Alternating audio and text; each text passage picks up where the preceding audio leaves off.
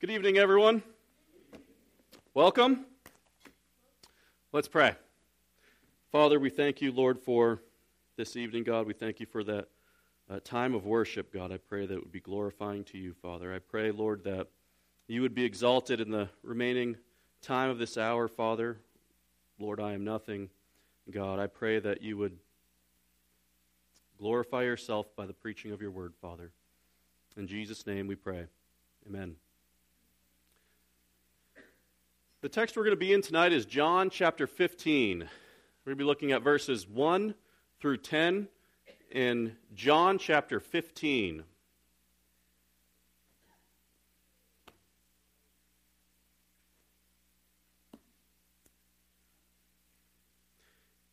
And before we read and get going,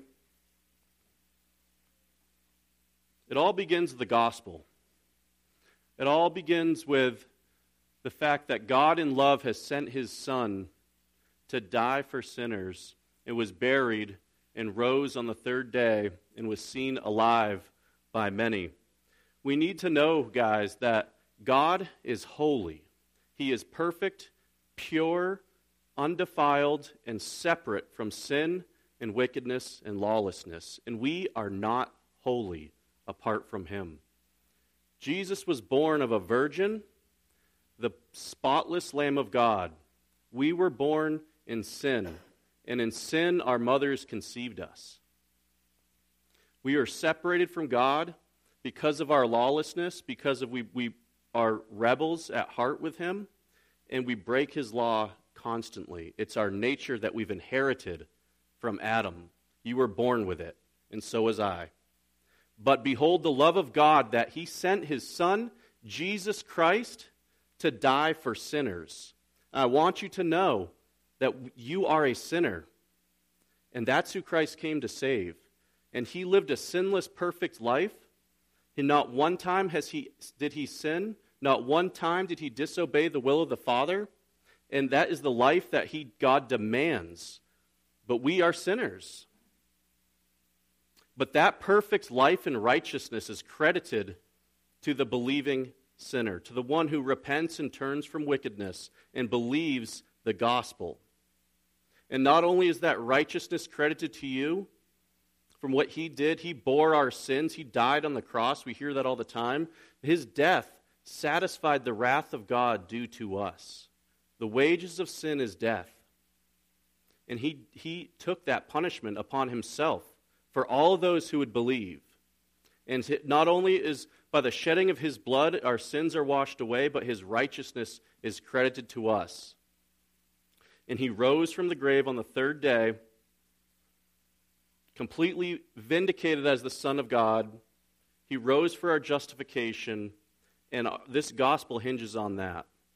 Every other religious figure or good leader is dead in the ground. Jesus reigns at the Father's right hand and is commanding all men everywhere to repent and believe this gospel. So let's remember that. We're going to be talking about abiding in Christ and the blessings that come from abiding in Christ. But if you cannot abide in Christ unless you believe this gospel, unless you are born again. So let me read. John chapter 15, verses 1 through 11. I am the true vine, and my Father is the vine grower. Every branch in me that does not bear fruit, he takes away. And every branch that bears fruit, he cleans it, so it may bear more fruit. You are clean already because of the word which I have spoken to you. Abide in me, and I in you. As the branch cannot bear fruit from itself, unless it abides in the vine, so neither can you unless you abide in me. Verse 5, I am the vine, you are the branches. He who abides in me, and I in him, he bears much fruit. For apart from me, you can do nothing. If anyone does not abide in me, he is thrown away as a branch and dries up, and they gather them and cast them into the fire, and they are burned. Verse 7, if you abide in me and my words abide in you, ask whatever you wish and it will be done for you. My Father is glorified by this, that you bear much fruit, and so prove to be my disciples. Just as the Father has loved me, I have also loved you. Abide in my love. Verse 10, if you keep my commandments, you will abide in my love, just as I have kept my Father's commandments and abide in his love. These things I have spoken to you, so that my joy may be in you, and that your joy may be complete. God bless the reading of his word. The title of this message is Abiding in Christ and the blessings that come with it. Is that not beautiful to hear, brothers and sisters? The last part of that verse, that your joy can be made complete. What a desired blessing that joy is. I don't have enough joy. I struggle with joy. I think if we took a poll, many of us would say that we struggle having joy. But here we have in the last part of this, joy may be made complete. Now, to understand the first part of verse 11, these things I have spoken to you, we need to have a framework to understand how our joy can be made complete. So the majority of this time is going to be spent looking at verses 1 through 6, what it means to abide in Christ. So if we break down this passage, 1 through 11, if we see verses 1 through 3, and we could call that section 1, distinguishing branches, and we really see who the main players of this passage really are. Section 2 of this passage would be verses 4 through 6. That would be who abides and why. In verses 7 through 11, we see blessings of abiding in Christ. And while we're looking at verses 1 through 6, and we're seeing what it means to abide in Christ, there's 3 questions I want to revisit at the end of this, and I want you to constantly be thinking about as we go through these verses. Question 1, how do you abide, and what does that mean? 2, who abides, and what does that look like? And 3, who doesn't abide, and what does that look like? We will revisit these questions after we consider these verses. So section 1, starting in verse 1, we're distinguishing branches, and we're seeing where they come from. Verse 1, I am the true vine, and my Father is the vine grower. Now Jesus clearly states that he is the vine, and his Father is the vine grower. And let's not make a mistake that some will and say that Jesus came onto the scene later down the road. But know this, that Jesus has existed eternally with the Father, and he is co-eternal, co-powerful. He is sent from God, God-man in the flesh, to do the Father's will, to gather his elect to himself, and to save them from their sins. Jesus is the true vine, and he is the Word whom John spoke about in chapter 1, who became flesh and dwelt among them, and they beheld his glory, glory as of the only begotten from the Father, full of grace and full of truth. Jesus is the true vine, his Father is the vine grower. Verse 2, every branch in me that does not bear fruit, he takes away. And every branch that bears fruit, he cleans it so that it may bear more fruit. So we have branches now. There are many branches in the vine, but there's only one that will remain. That's the one that bears fruit, bears good fruit. Branches that do not bear fruit, as he says here, are taken away. They're ripped off of the vine. What's the main job and function of a branch? Let's use this parable. He's talking about a branch. What is its purpose? Its purpose is to produce fruit, produce a leaf, to grow something. Branches that bear fruit, as we see in this, are paid careful attention to by the vine grower, by the vine dresser. Purposeful care is taken with that branch. Purposeful care that intends to grow that branch and to produce more fruit. And God pays attention to his good branches and will inflict pain and discomfort in the believer's life to clean them. This is done through trials, through afflictions, discipline, hard providence, if you've been a farmer, or I'm not a farmer, but I grew up on an orchard, and I remember we had apple trees, and every spring it had to be just the right time that we had to take care of these trees, because you'd have your regular branches of the apple tree that would kind of grow out, but you'd have these offshoots that would grow directly up. And if you leave those and let them grow, obviously those will grow up, the leaves will grow, and they'll cover the fruit-producing branches. So we had to inflict pain to those branches, cut those offshoots out, wound the branch at the right time. If it was too cold, those wounds would take longer to heal and issues could form. But we would pay close attention to the trees and cut these offshoots, these bad branches that would affect the good ones.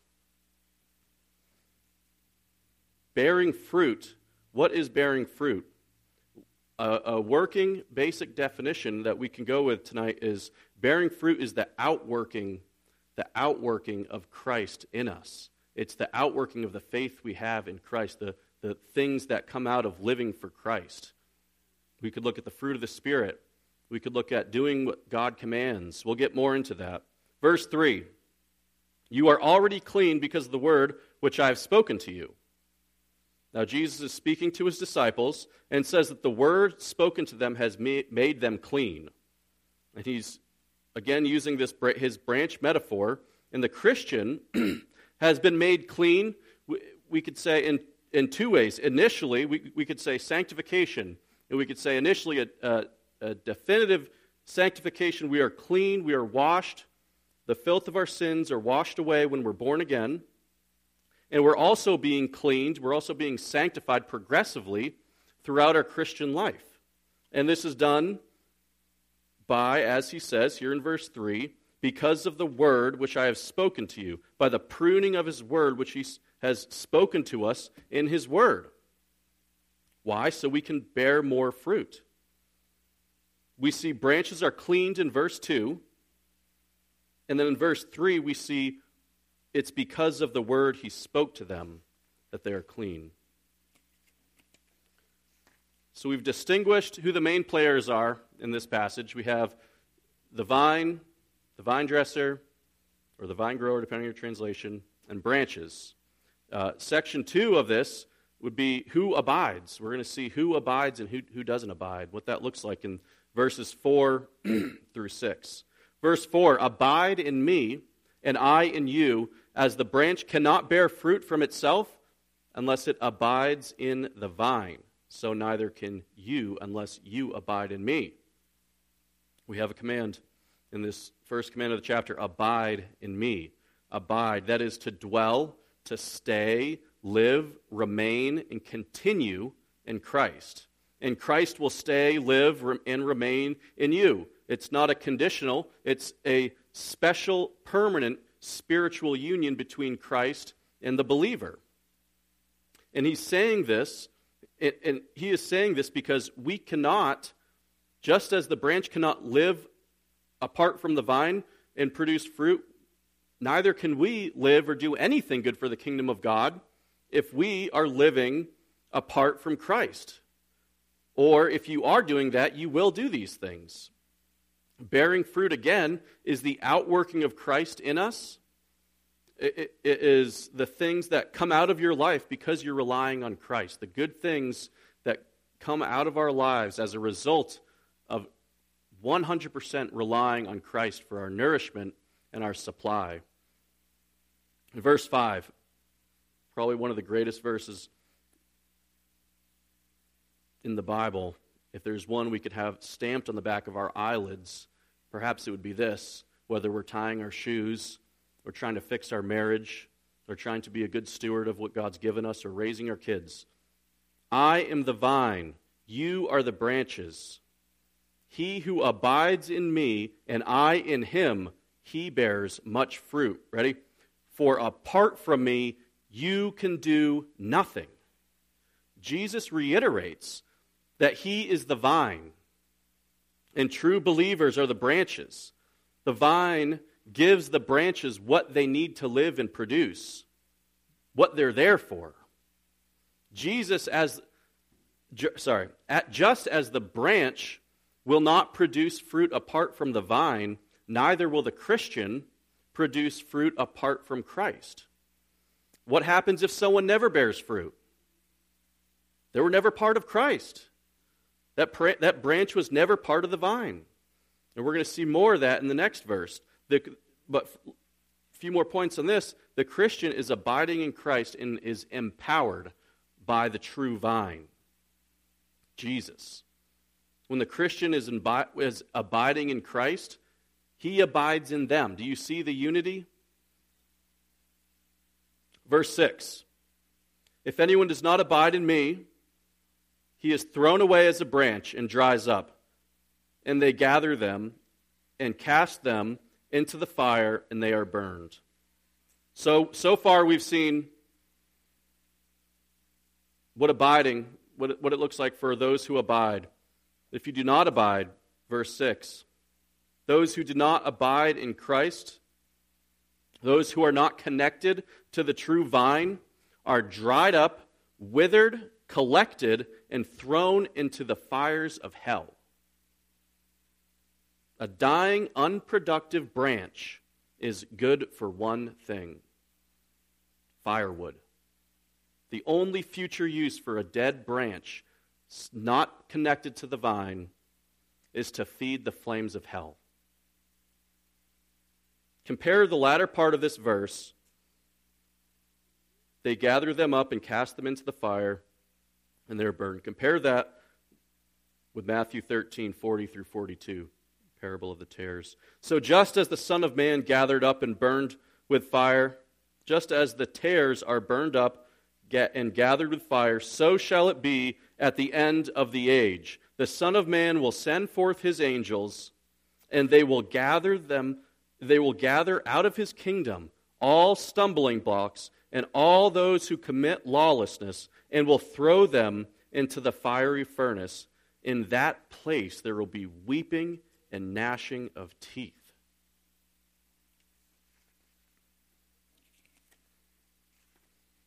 So now we come to our third section of this passage. But before we do that, before we look at verses 7 through 11, let's recap about what we've learned about abiding. These three questions that I mentioned in the beginning. What does it mean to abide? Abiding in Christ is more than just one thing. It's not just relying on Christ. It's not just bearing fruit. It's not just obeying God. It's all of them, and they all rely on each other. To obey and bear fruit, you must be connected to the vine. You must rely on Christ to give you all that you need and all that you have to do for Him. Live connected to the true vine. There are many vines, quote unquote, vines that may offer an illusion of life-giving power, of motivation and doing good, but there's only one true vine, and that's Jesus Christ. So draw all strength and motivation, reliance from Him, and be cleansed by His word, and be cut and wounded by His word. Obey God's commands. Question 2, who abides and what does that look like? They are characterized, those who abide in Christ are characterized by what we just mentioned. Verse 4, those made clean. Verse 5, those who bear fruit. Also in verse 5, those who are 100% dependent on Christ. For me, apart from me, you can do nothing, he said. His word abides in them. He answers their prayers. That's verse 7. Continuing on, what does this look like? You'll keep His commands. You'll obey Him perfectly? Obviously not. Obviously not. If anyone says he is without sin, he is a liar. But you, who you were before Christ, only knew sin and was enslaved to sin, with no hope of obeying God's laws or God's commands rightly. But in Christ, you are able to obey God. Outside of Christ, you're a lawless rebel. In Christ, you're an adopted child who can obey and love God rightly. And question 3, who doesn't abide, and what does that look like?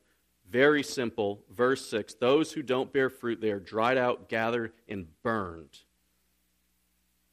Also, we think of Matthew 13. Talk about the seeds in the sower. And all others, seeds that is, fell on rocky places where they did not have much soil. And immediately they sprang up because they had no depth of soil. But when the sun had risen, they were scorched.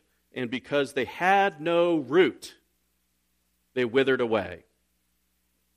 The Christian's root, if you will, the Christian's source for nutrients and life and sustenance is the true vine, that's Jesus Christ.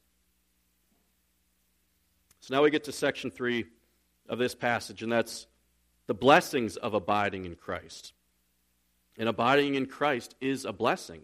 Don't miss that. Look at these verses. We're going to look at 7 through 11. I'll read all of them and then go back through them briefly. Verse 7, if you abide in me, and my words abide in you, ask whatever you wish, and it will be done for you. My Father is glorified by this, that you bear much fruit, and so prove to be my disciples. Just as the Father has loved me, I have also loved you.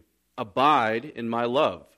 Verse 10, if you keep my commandments, you will abide in my love, just as I have kept my Father's commandments and abide in his love. And the culmination of all of this, if you will, in verse 11, these things I have spoken to you,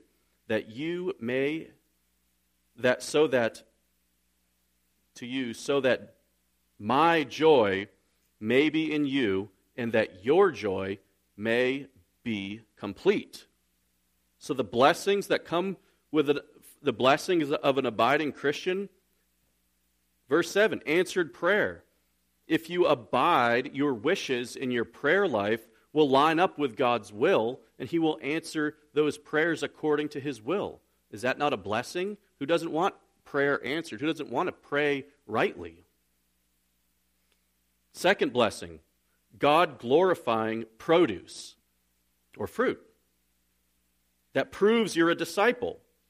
My Father is glorified by this, that you bear much fruit and so prove to be my disciple. A true Christian, of course, wants to glorify God. And he says right here, that you bear much fruit. And in doing that, you're proving to be his disciple. That's proof.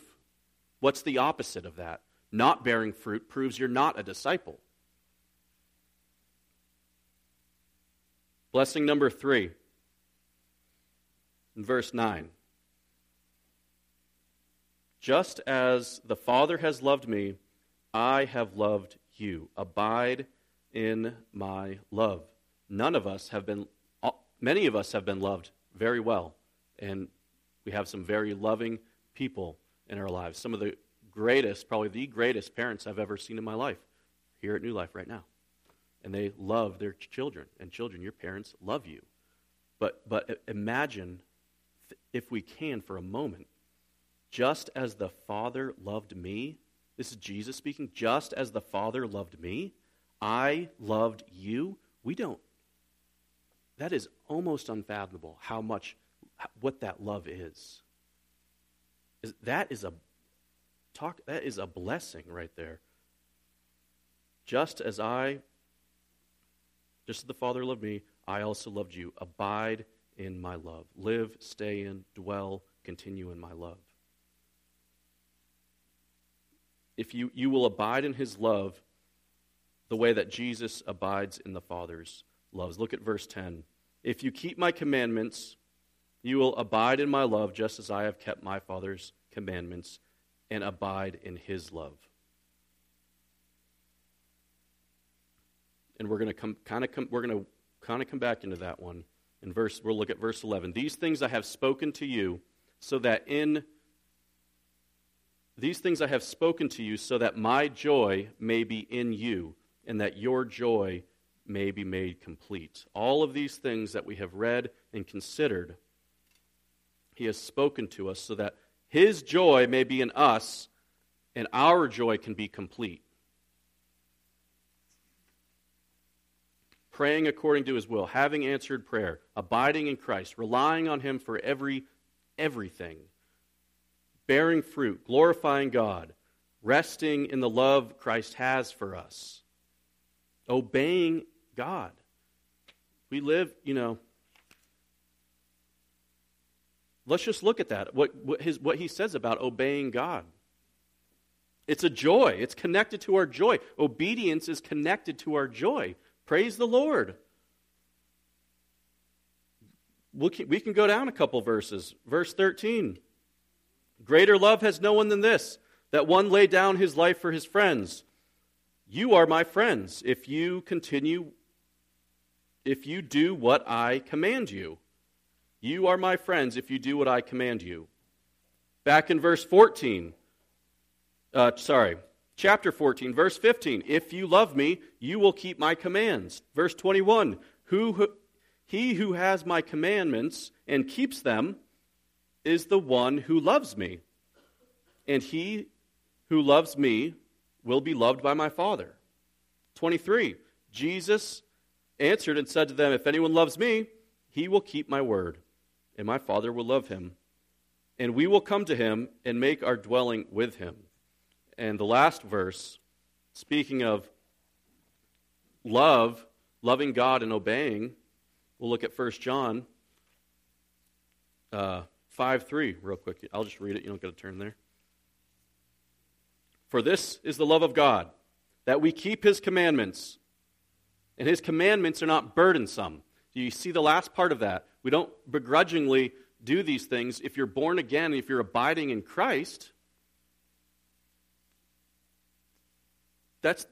they go hand in hand. They're not burdensome. It's a blessing. It's a blessing to obey God. And our joy is made complete. Don't we want these blessings in our lives? Of course we do. We can get so distracted with the cares of this world and completely forget that true joy comes from abiding in Christ. So what branch are you? Do you rely on Christ for everything you do in your life?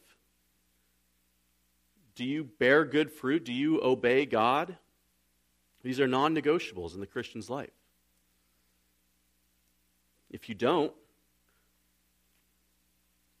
harsh words from Jesus, you're not his friend. You're not his friend. He laid down his life for his friends, and his friends do what he commands. And those who obey God, those who abide in Christ, obey God. So where do you start? Where do you start, lost sinner? How about you obey the gospel call? Repent and believe the gospel. God calls all men everywhere to repent. That's where you start. If none of this applies to anyone, that's where you start. Obey the gospel call. Believe that Jesus Christ is the only way for salvation, and you have no hope apart from him.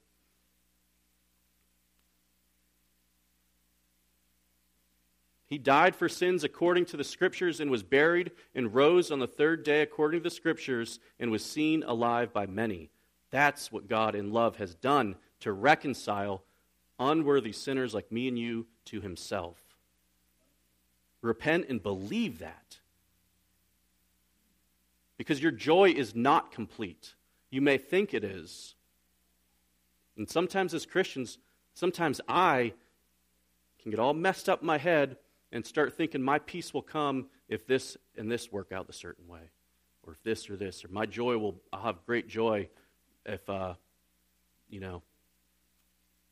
this or this happens. No. True joy is remaining in Christ.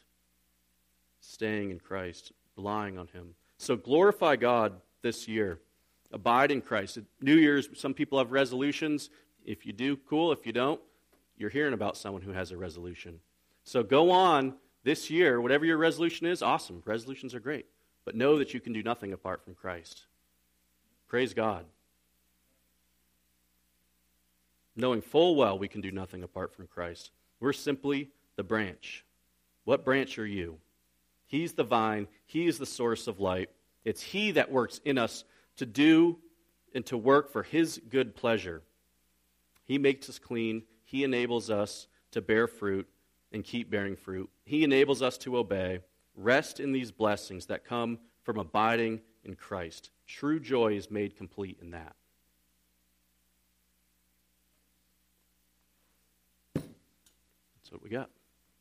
Let me pray real quick and sing the doxology.